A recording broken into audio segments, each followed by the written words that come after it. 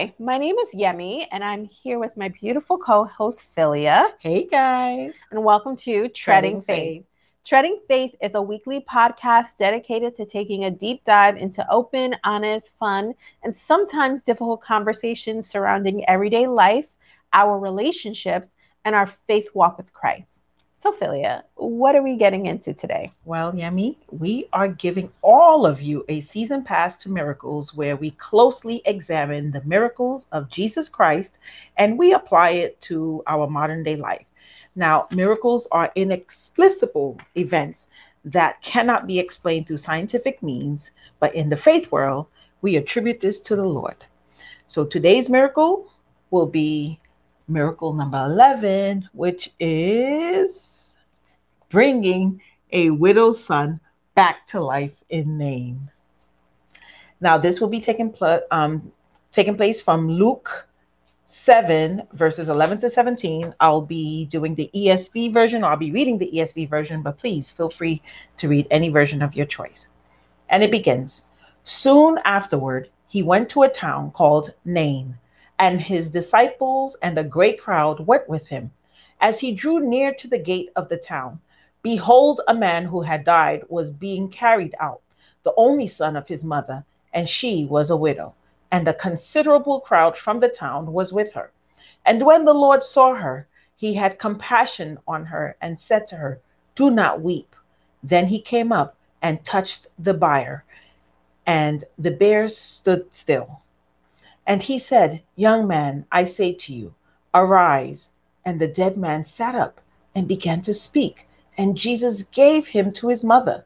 Fear seized them all, and they glorified God, saying, "A great prophet has arisen among us, and God has visited his people." And this report about him spread through the whole of Judea and all the surrounding country. Amen. Amen. Wow.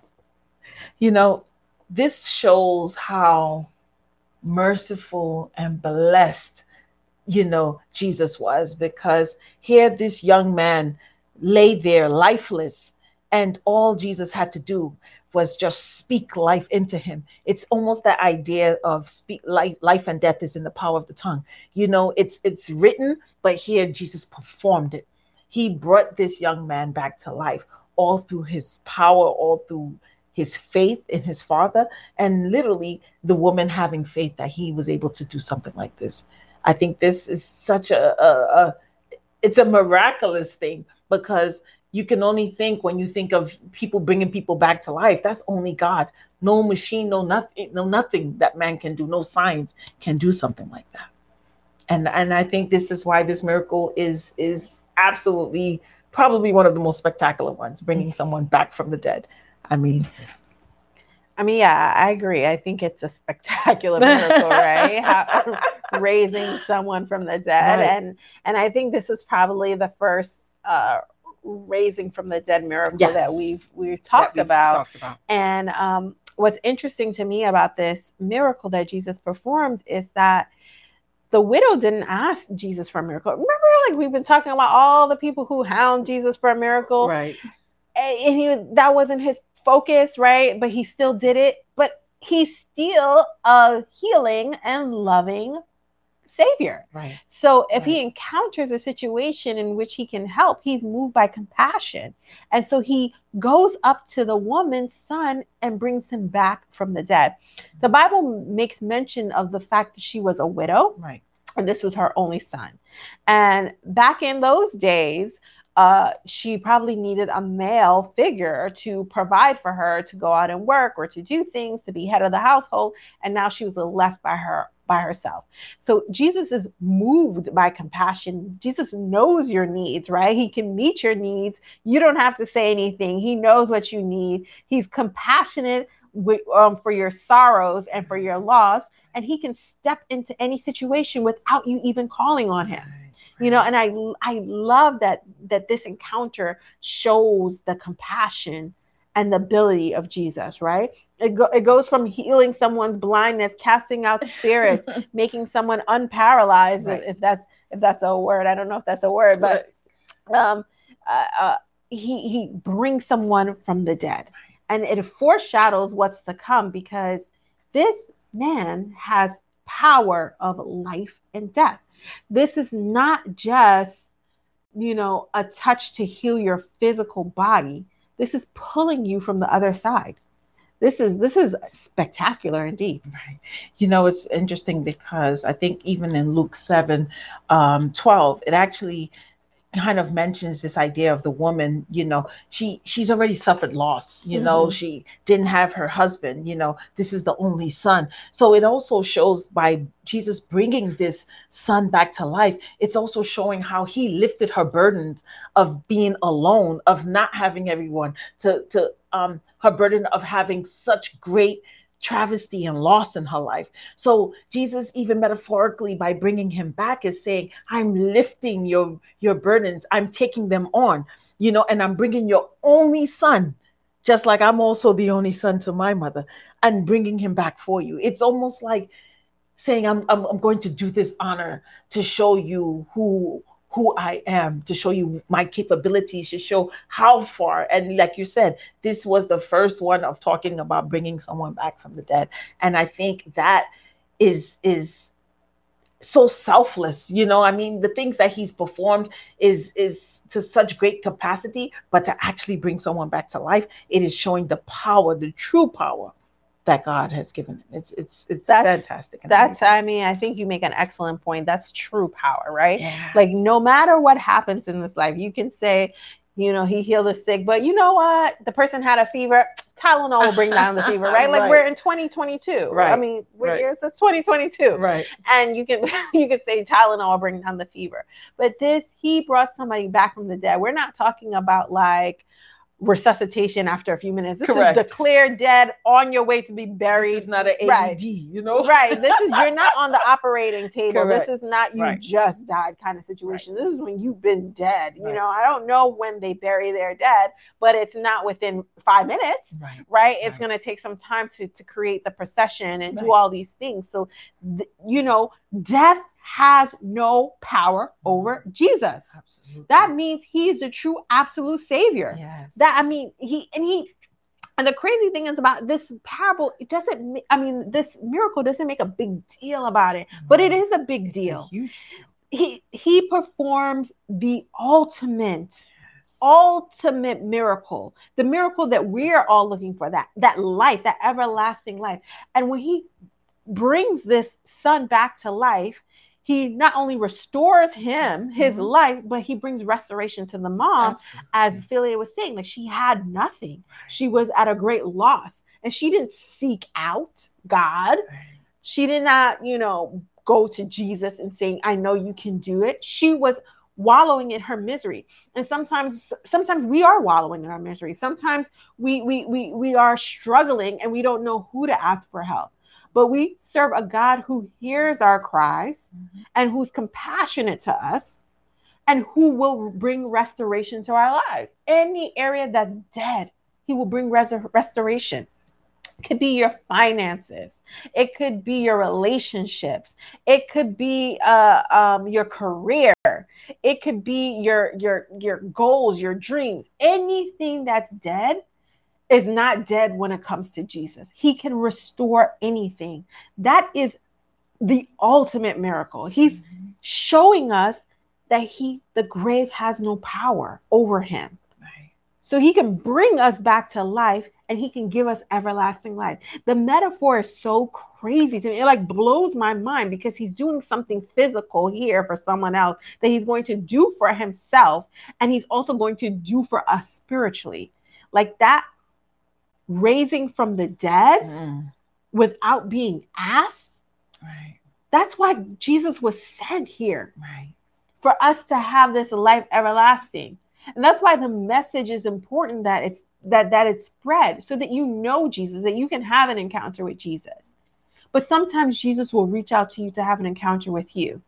But it's important that we know who Jesus is so we can have access to this miracle of life and restoration. That is such a great point, sis. Thank you for making that point, because this miracle put Jesus even more on the map almost, right? Because for all the other ones, it was like, oh yeah, of course. But can you raise someone from the dead?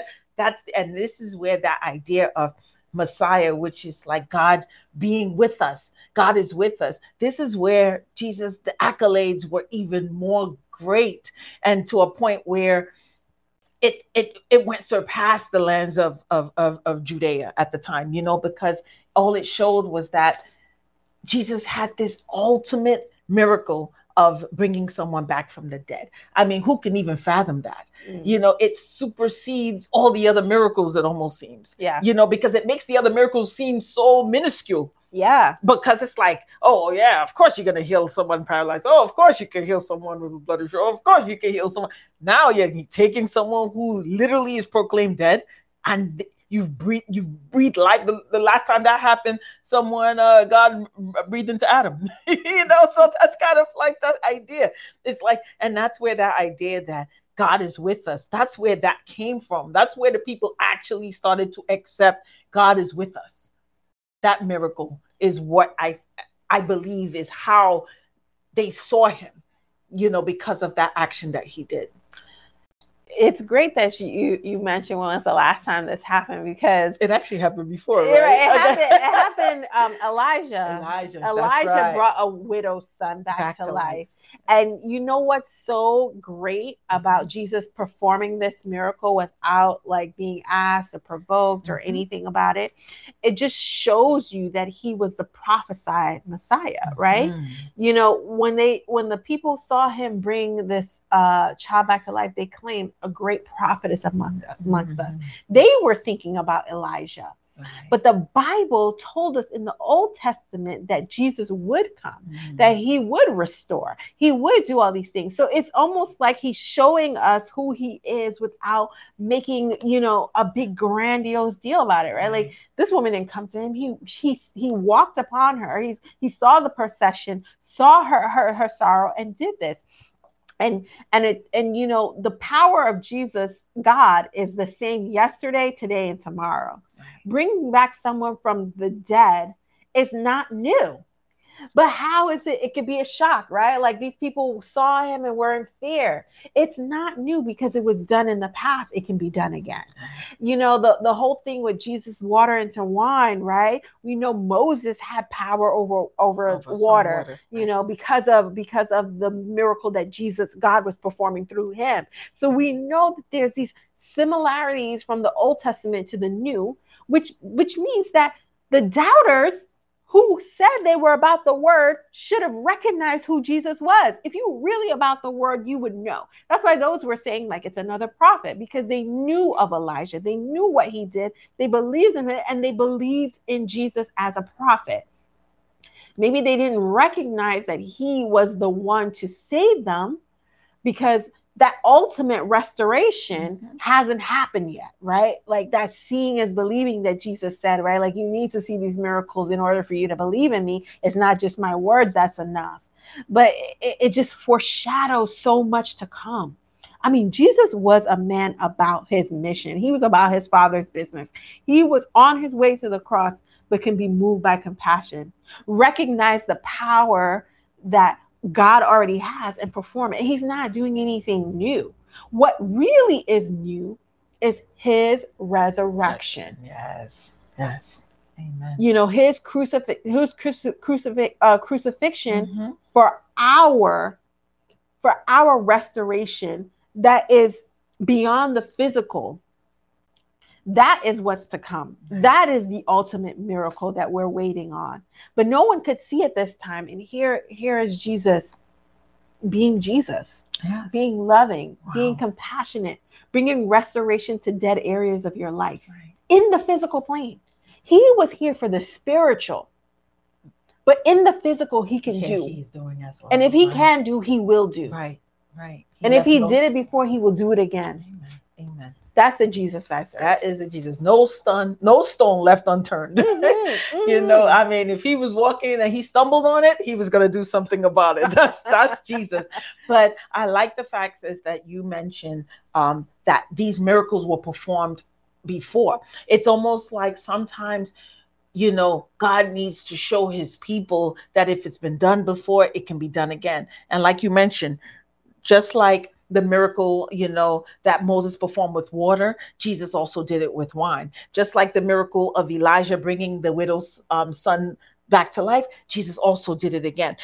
So like you said, the difference, what set him apart is that resurrection that showed that he was the Messiah. He was the one that was going to end this calamity of humanity and die for our sins. So this was just a reiteration that everything in the Old Testament, everything that was said, everything that was written is, and we have come and we've reached that time. And if people did not understand and know that, this was the time that they had to recognize that now. Jesus had to say nothing at this point. There's nothing he needs to say. His actions spoke louder than anything that could possibly be living on earth at that time.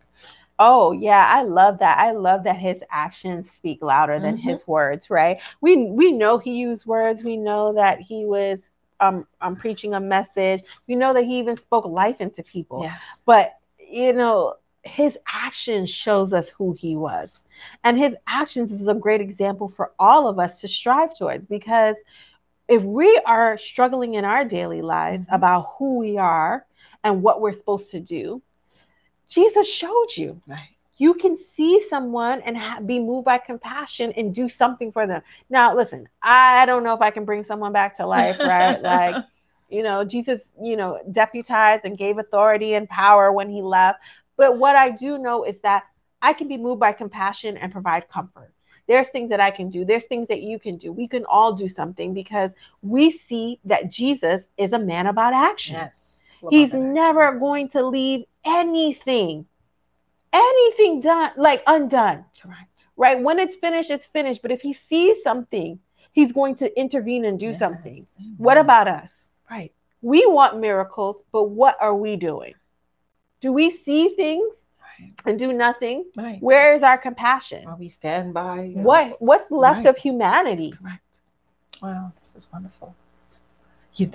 I really, really love this discussion, sis. I think that this miracle here has made us really, truly understand the power of Jesus and what he was here to put on earth for. And we are not worthy of him. And we can definitely do everything in our power to be more Christ-like so that we can access our own miracles. Amen. Amen. So thank you for tuning in to our discussion today. Stay tuned for closing prayer and announcements.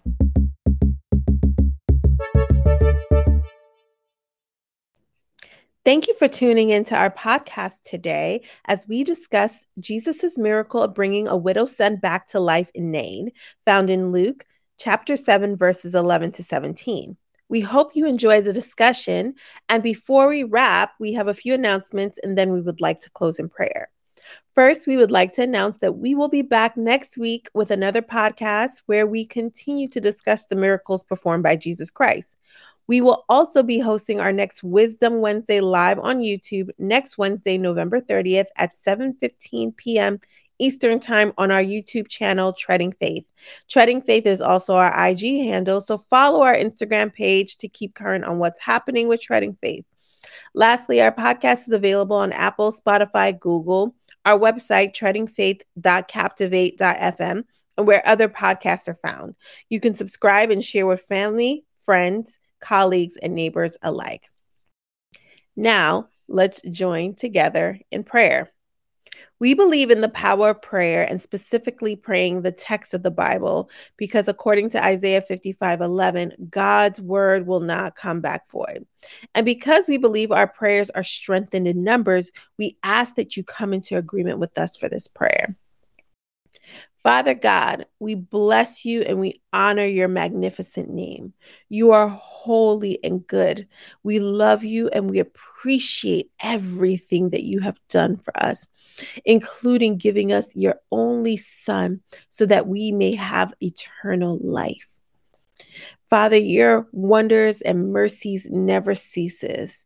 And in this time when we enter into prayer, we look forward to your unending compassion and love to bring restoration in all dead areas of our life.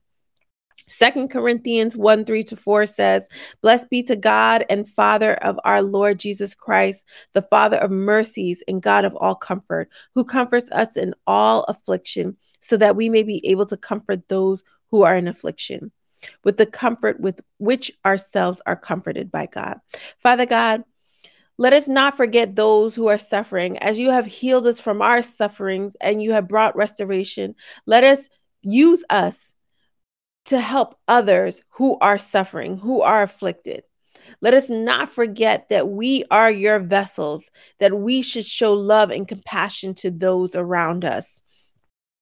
Psalms 103:13 says, as a father shows compassion to his children, so the Lord shows compassion to those who fear him. Blessed are those who fear the Lord, for they will receive his mercy and grace. Father God, if there's any part in us that does not fear the Lord or that has doubt, let the Holy Spirit help to renew our mind and our spirits so that we may be brought into your fold and be confident in who you are.